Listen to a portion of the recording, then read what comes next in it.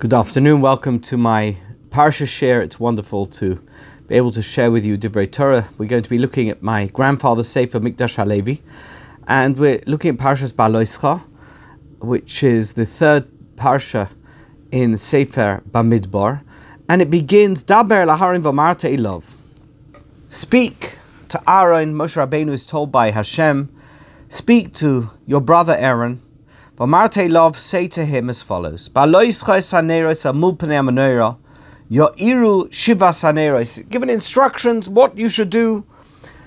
Aaron, you're the Kohen, you're the high priest, you're the person who's responsible for ensuring that the menorah, the candelabra that is lit inside the sanctuary, that is lit every day, and he's given instructions, or Moshe Rabbeinu is told to give him instructions as to how he should light and prepare the menorah for lighting on each day that it gets lit.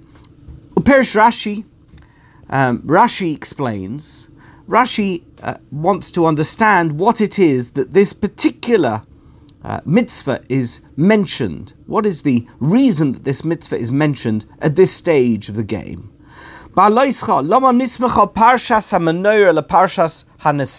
What came immediately before? The end of Parshas Nosai, we have an extended chapter that deals with the gifts of the Nasiim, of the princes of each tribe, the leaders of each tribe.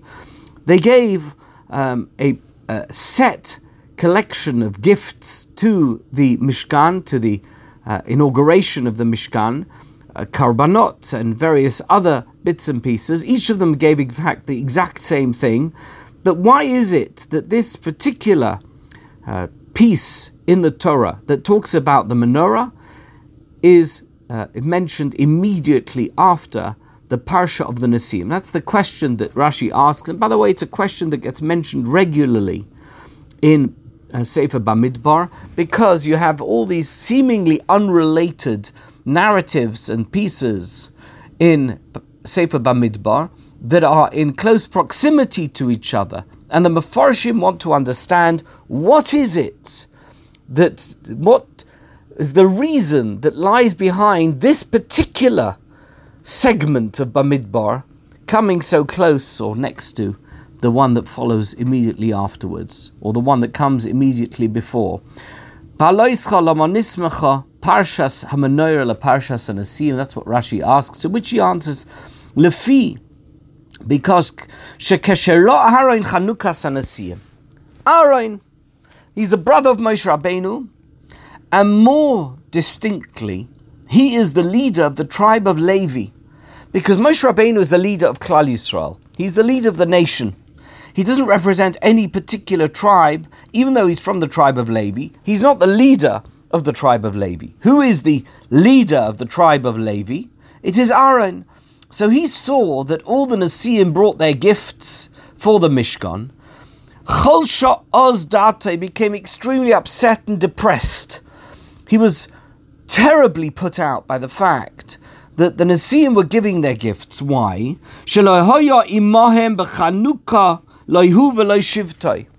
Because he and his tribe were not included in this incredible opportunity of the Nasiim, the princes of each tribe, the leaders of each tribe, giving a gift to the Mishkan.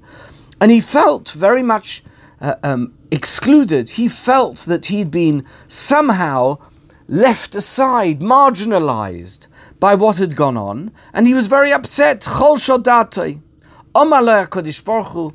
So God said to him as follows: Chayecha shelecha gedola mishelahem.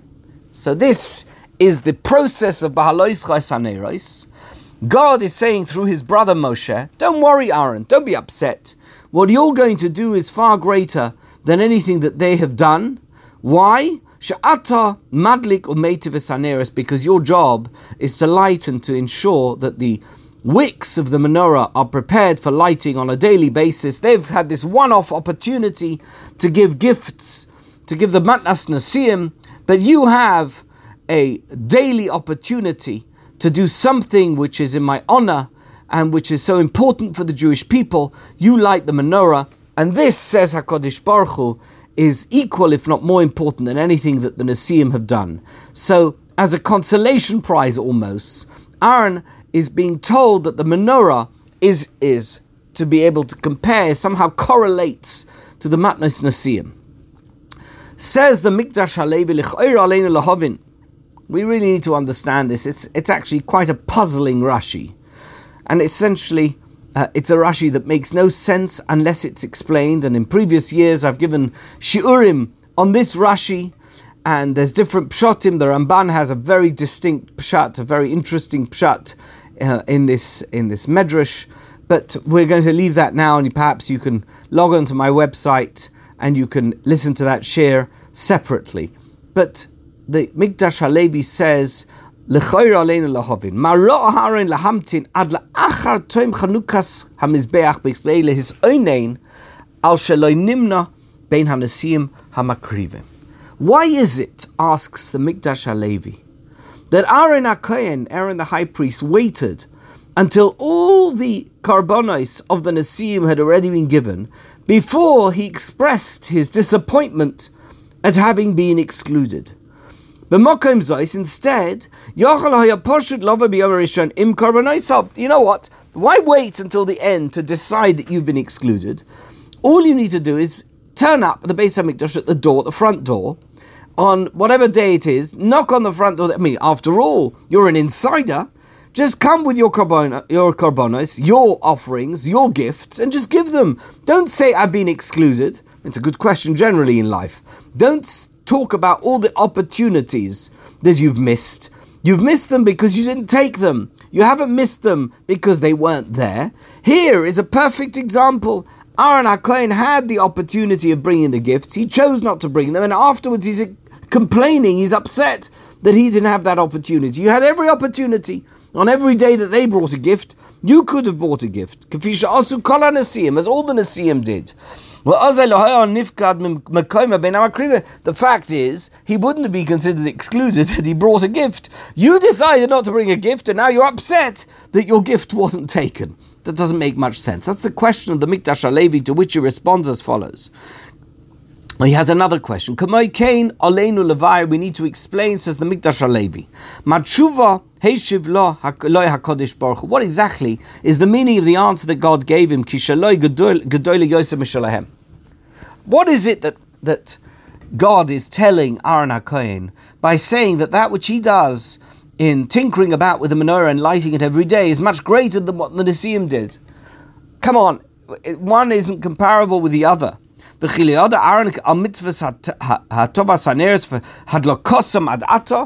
also, it's not as if Aaron HaKohen wasn't aware of his duties and obligations with regard to the menorah. He knew about them very well. They had been explained to him before. So what exactly was Hashem saying to him? You know that thing I gave you a few months ago? Well, you should know that is something which is in compensation for the fact that you are not bringing a Matnos Nesiim, the gifts of the princes, on this particular occasion. What are you talking about? It's not something new. It's not something he's giving him now. He's had it in the past. So why would Aaron HaKohen be in any way consoled by this piece of information? From the day that the Mizbeach had been consecrated, before the Nesiim began bringing their offerings, Hidlik Aaron HaMenorah, he'd already began lighting the menorah. So Aaron HaKohen, listening to this, as it were, consolation gift that God is giving him, would say, that's not a gift. You can't give me a gift you've already given me. The fact is, I didn't bring Matnos Nesiim, and I was excluded, I was marginalized, and that's not fair. The Nir Elevayer says the Mikdash Halevi, we can explain it as follows. Al Pi Divrei HaSforno, and he quotes the Sforno, who says as follows: Siper Korban Kol Echad Mehem Levado. As you know, at the end of Parshas Nosei, it's not, even though everybody gave the same gift, it's not repeated, it's not said once, it's repeated 12 times. Each of the Nesiim came with the same gift, an exact same gift is mentioned, is detailed, and using exactly the same words as the previous one, as the next one. It's repeated 12 times. So why, says the Sforno, was each one repeated? Because each one of them had separate intent. You can get the same gift, But one person who gives you the gift has one thing in mind, another person gives you a gift has another thing in mind. So too, says the Sforno, with the Nasiim. Each one gave the same gift. It's absolutely true that the actual objects that they gave were exact same as the ones that were given by the other tribes, but the intent, the reason they gave it was totally different, because each Shevet, each tribe, had different sins that needed to be accounted for and that needed to be atoned for. And the thought process that went into the giving of the gift was not the same. Now, of course, that's not mentioned, because the Torah doesn't talk about thoughts, it doesn't talk about intent, it just talks about the objects that were given. That's the nature of the narrative at the end of Parshas Nosai. But you should know, says the Sforno, just because it doesn't say it, doesn't mean it didn't happen. Each one may have appeared the same, but they were very different because of what went into them. Says the Mikdash Halevi, continuing to quote the Sforno, each one of them had their, brought the korban. This is the reason they brought it. He stood next to them, and whatever he did with the korban, whatever the actions they took at the moment that the gift was given, was individual, was unique to that particular shevet via the nasi that gave it. That's the fact. In the same way as when the korban tzibur is given, it's, even though it's essentially the same thing, it's different. Each time it's given, it's different. And that's what the Sforno says, that the korbanos, the matanos of the Nasiim were different on each occasion. Kloimar, says the Mikdash Halevi. Hasforno Mavar, the Sforno is explaining.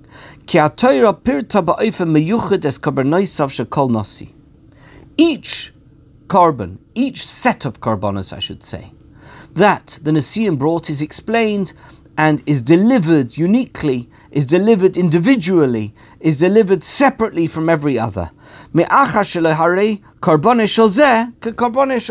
no two korbanos were exactly the same. Each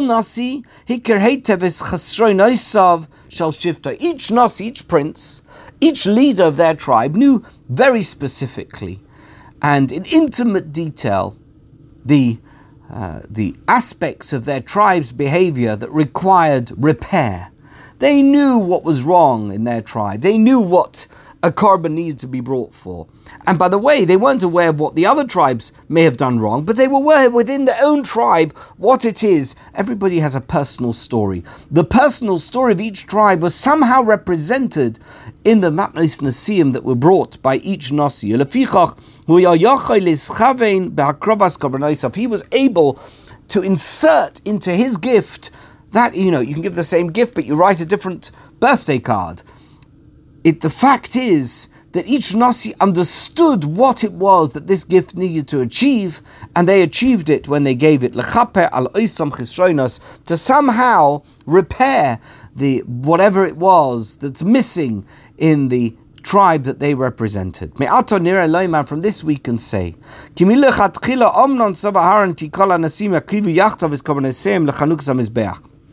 Aaron imagined that each one of the Nasiim would bring together the korbanos, the gifts, the offerings to the Chanukah Samizbech. And he thought to himself, and for that reason I don't need to become involved, because they're going to bring it all together.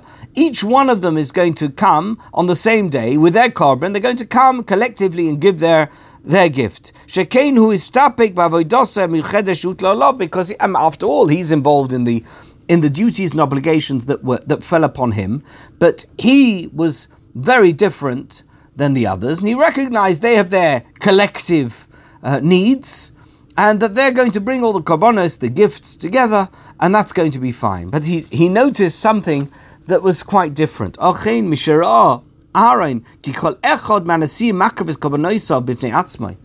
Each day went past, and each day a nasi gave a different gift.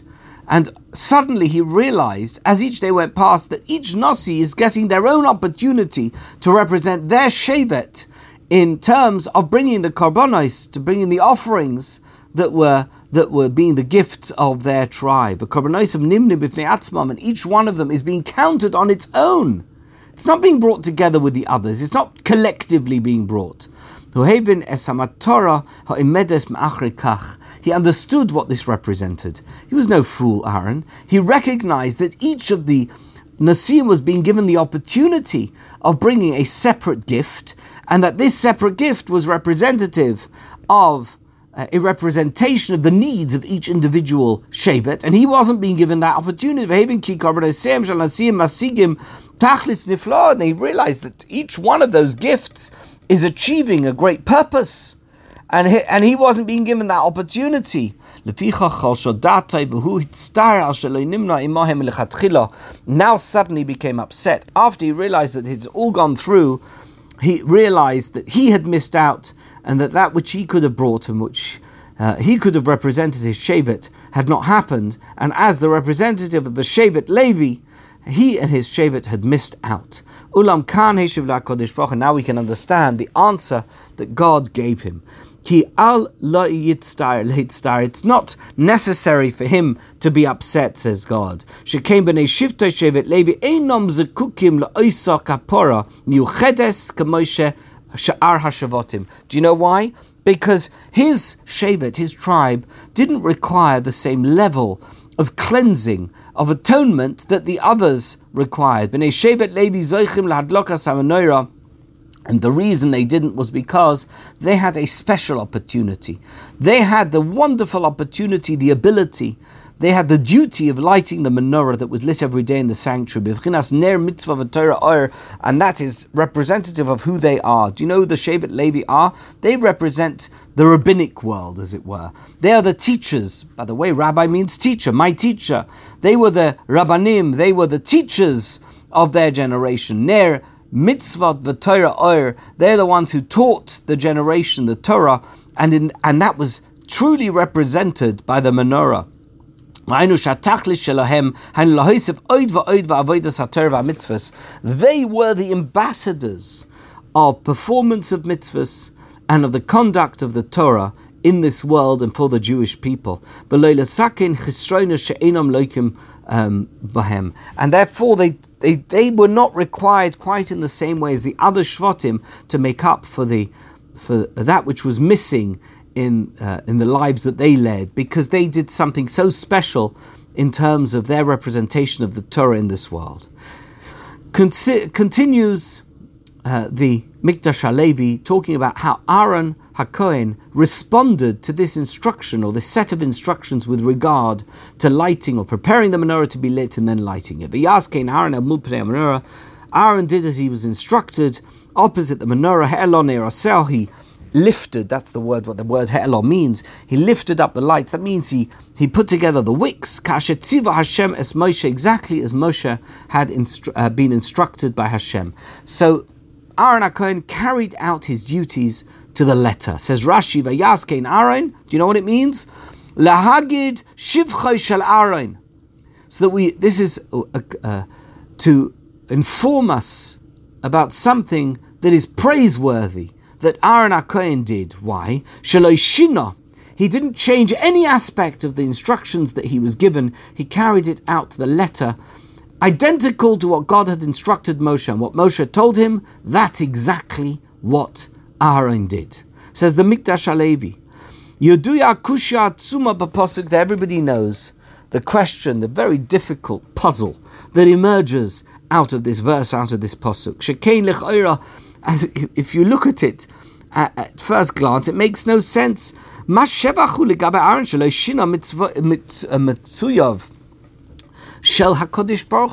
exactly is the great praise of Aaron HaKohen that we mention the fact that he observed every single detail of that which God had instructed Moshe Rabbeinu? What would we expect? Of course Aaron HaKohen listened to what Moshe Rabbeinu told him. Why would we expect him to deviate from that which he had been instructed?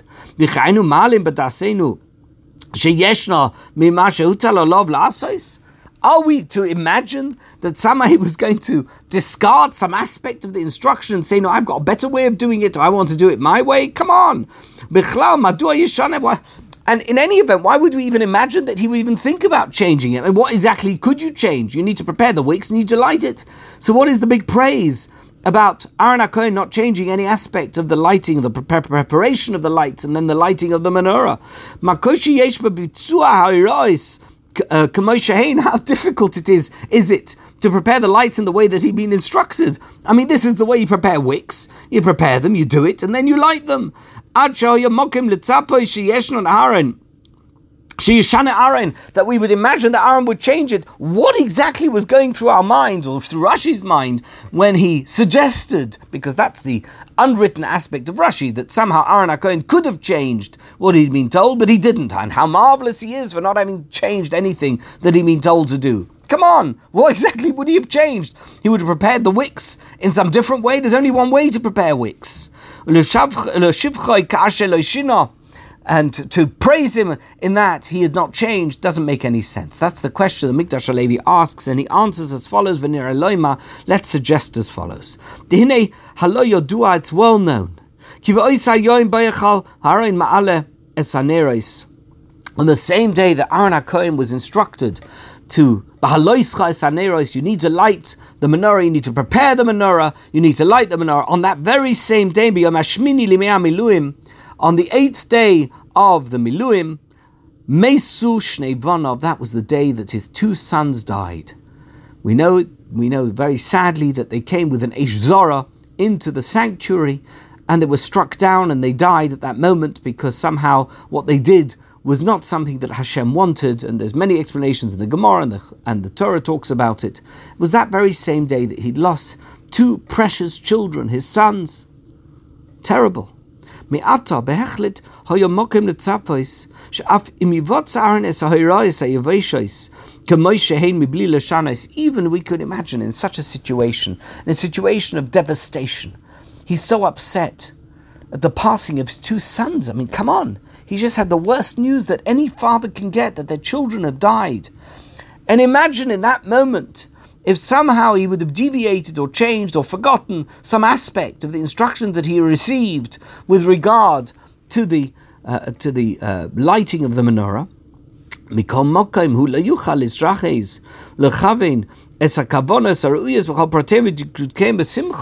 whatever, even if you say he never changed any aspect of it, I mean, come on, he can't invest the same energy, the same vibe, the same simcha, the same joy in the performance of this mitzvah, in the knowledge. He knows it, he's been informed that his children have died. How would we expect him to be able to do it in exactly the same way as on a day when he hadn't been informed that his children had died? It's perfectly normal, it's human nature to be devastated, to be deflated at that moment. So you do it in every aspect, in the performance aspect of it. You do it properly, Aaron HaKohen. But we wouldn't expect you, in terms of your emotional investment, to be able to do it in quite the same way. And yet, Ulam Aaron, we're talking about Aaron HaKohen, the brother of Moshe Rabbeinu, the leader of the Jewish people while Moshe Rabbeinu was in Midian. This same Aaron, who for 40 years was the high priest of the Jewish people, the foundational figure of Jewish ritual. Aaron HaKohen, the great Aaron, the high priest, the original founding high priest of the Jewish people. Hu lo shinam ummah. No aspect of the performance of what he had to do changed. No aspect changed. He did it in exactly the same way.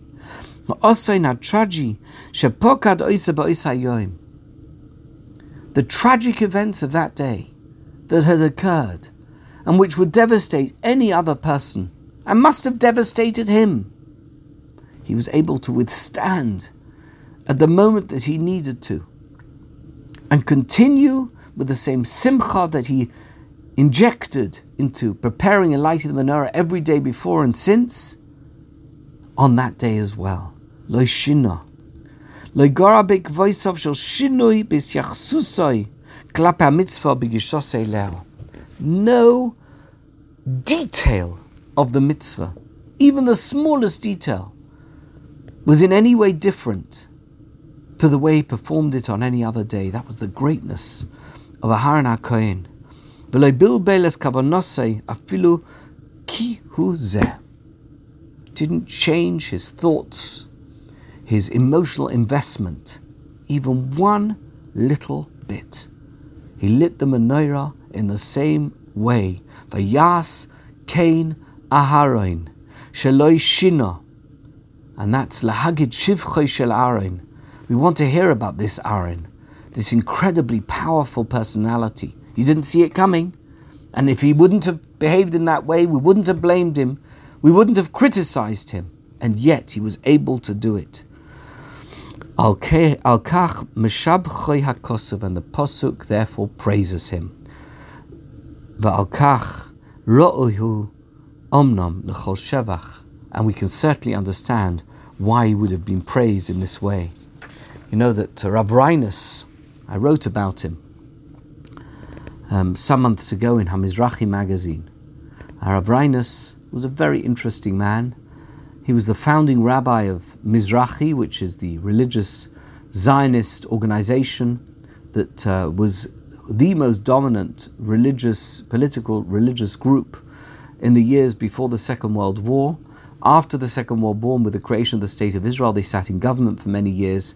It has since evolved into various different groups among the Dati Le'umi community of Eretz Yisrael, and there's Mizrahi Olami, which is a different organization, but essentially it began as from Jews, practicing Orthodox Jews, who supported the concept of a return to the land of Israel and a political project that would see the land of Israel become a country that was controlled, managed and governed by Jews. They were alongside the Zionists. In fact, they were the largest group of paying Zionists in the World Zionist Organization in the 1920s and 1930s, because of course if you were from Jew and you loved this idea of the Jews taking control of Eretz Yisrael, you were going to be involved, and you wanted to be involved in every possible way. And one of the foundational figures, the most important people in the organization, was a man called Rav Reinus. He was roughly the same age as the Chofetz Chaim. He didn't live quite as long as him. He died 25 years or something like that before the Chofetz Chaim. But they knew each other very well. The Chofetz Chaim, in fact, fell out with him because he didn't agree with Rav Reinus's approach with regard to secular Zionists. He felt that it wasn't possible to align oneself, if one was a religious Jew, with secular Zionists. And Rav Reinus disagreed, and whatever the case may be, that's a historical point that perhaps should be examined on a different occasion. But this is a story that I published in the article. I began my article with this story. It's an incredible story. Rav Reinus had a son who was an incredible Ilui. He was a Talmud Chochem. He wasn't married. He was about 20 years old, and even at a young age, he was a prodigy. He was an incredible Talmud Chochem. He wrote, I think recently they've been publishing some of the works of this genius. But one Shabbos, after lunch, he went to his father's study, and he wanted to reach a sefer that he wanted to learn that was on the top shelf, and he climbed up the shelves and grabbed the sefer, and before he knew it, the entire bookshelf had collapsed on top of him and killed him. He died. And the family heard the commotion in the study, and they came running in, and they saw that he was on the floor and he died. And Rav Reinus told the family, please go out. And he closed the door behind him, didn't say anything, continued with Shabbos, went to shul, gave a shir, daven mincha, shal shudas, and immediately after Shabbos he collapsed. Because on Shabbos, you have to have Menuchas Shabbos. And even if something tragic happens, you can't allow that to affect you. Rav Reinus knew that nothing was going to change by him mourning on Shabbos. In fact, there was nothing he could do, because a human corpse is muktzah on Shabbos. He couldn't even touch his son at that stage. Once he knew he was dead, that was it. And the Chevra Kadisha could do nothing. The doctors could do nothing. There was no one who could do anything for the young son that was lying on the floor. And therefore, the only thing that was necessary at that stage was for him to continue keeping Shabbos and observing Shabbos. Loi shina. He didn't change. No aspect of his behavior from any other Shabbos that you would have recognized was different on the Shabbos when he lost his son. It was an incredible story about an incredible Oved Hashem, because that's real. To be an Oved Hashem means you understand the needs of the moment. And at that moment, what was needed was for him to observe Shabbos. Immediately when Shabbos went out, now it was time to mourn. And of course he mourned, and they buried their son and sat Shiva for him. An incredible story that is so similar to the Perish that we just read in the Mikdash Halevi about Rashi, about Aaron, that he didn't change. Vayas Kain Aaron just did exactly as he had done previously, and he would do so many times afterwards, even though on that day he'd received the tragic news of his son's passing. Vahi ben Tzaya Harain. Later on in the parsha, we have this pasuk that we're familiar with, that we use when we take a Sefer Torah out of the Aron HaKodesh. Vahi ben Tzaya Harain vayomer Moshe kuma v'yafutzu oyevecha v'yonusu mesanecha mipanecha. He brought out the Aron, and you know what happened? The Aron was like a protection, but like a defense mechanism. It was a force field, because when they lifted up the Aron and they carried it in the Midbar, there was no such thing as an oyev, as an enemy, that could do anything to harm the Jewish people. The power of the Aron was that it protected the Jewish people from anything that came in its way that would somehow cause it harm. The Aron was the force field. The Aron created a fort that enabled the Jewish people to function without having to fear any enemy and what they might do to them. Mipasuk ze'aleinu lilmoid musar choshuv, says the Mikdash Halevi, we can learn a fantastic ethical lesson, something which is from the musar world, and that emanates from this pasuk, anagea eleinu dvar yoim b'yoim, something that affects us and is relevant to us each and every day of our lives. Shekein haloi ha'oyevim v'asoinim nosu mipnei arnabris. We know that the oyevim, the haters, the enemies, they were completely vanquished in the face of the Aron. What was in that Aron? What was the power of the Aron? What was it that the Aron contained that enabled this incredible capacity, this incredible power? Toiras Hashem v'luchos habris. Do you know what was in there? It was a Torah scroll, and there were the luchos, the tablets which Moshe Rabbeinu received from God, both the broken ones and the ones that were the second luchos that he got later on. Do you know what was written in that Torah on those luchos? Do you know what this Aron contained? It contained the mitzvahs that Hashem gave to the Jewish people on Mount Sinai. This Aron was a physical representation of who we are, the essence of the Jewish people. Me'ata borur ki geshem shenosu oivim mipnei ha'aron asher heichel es ha'torah v'hamitzvos kach tiyeh siyata dishmai lemi sheyekayim es ois ha'torah v'es ois ha'mitzvos ha'ksuvos b'sefer ha'torah sheba'aron. And in the same way as this Aron was able to vanquish all its enemies because of what it contained, says the Mikdash Halevi, we can be certain that anyone who observes, who takes seriously, who makes a part of their life the mitzvahs of Hashem, Torah observance, making sure that every mitzvah is choshuv, is important to them, that they observe it properly, they can be sure that they too can vanquish their enemies and dispatch with those who rise up against them. In front of that person, the enemies and the haters will disappear, because how could they possibly challenge somebody who is an observer fully committed to a Torah lifestyle? And said the Mikdash Halevi adds a beautiful, what we call in Yiddish, knetch, a little detail, something that we can all buy into and that we really will understand. We're not just talking about physical enemies, people who can rise up against you and be your enemy and destroy you. No. Oyavim Bosar Vadam. We're not talking about flesh and blood enemies. Gam Hasoton. Haloihu Hayetzahara Nikra Oyev V'Soine. Do you know why? Because there's something that we refer to often as Satan, but really it refers to the evil inclination within us. That part of our human condition that militates against spirituality and the God Spirit that we contain. The Gashmius is not external, it's internal. You know, my father-in-law always says, a person can do themselves far more damage than 1,000 enemies could ever do. Do you know who your biggest enemy is? You are your biggest enemy. You are your greatest threat. There are people who threaten you externally. It's a wonderful idea. But in fact, do you know who the Mesanecha is? It's you. Sometimes your Yetzer Hara can distract you from the good that you can really be. And that's the greatest danger that is posed to any person.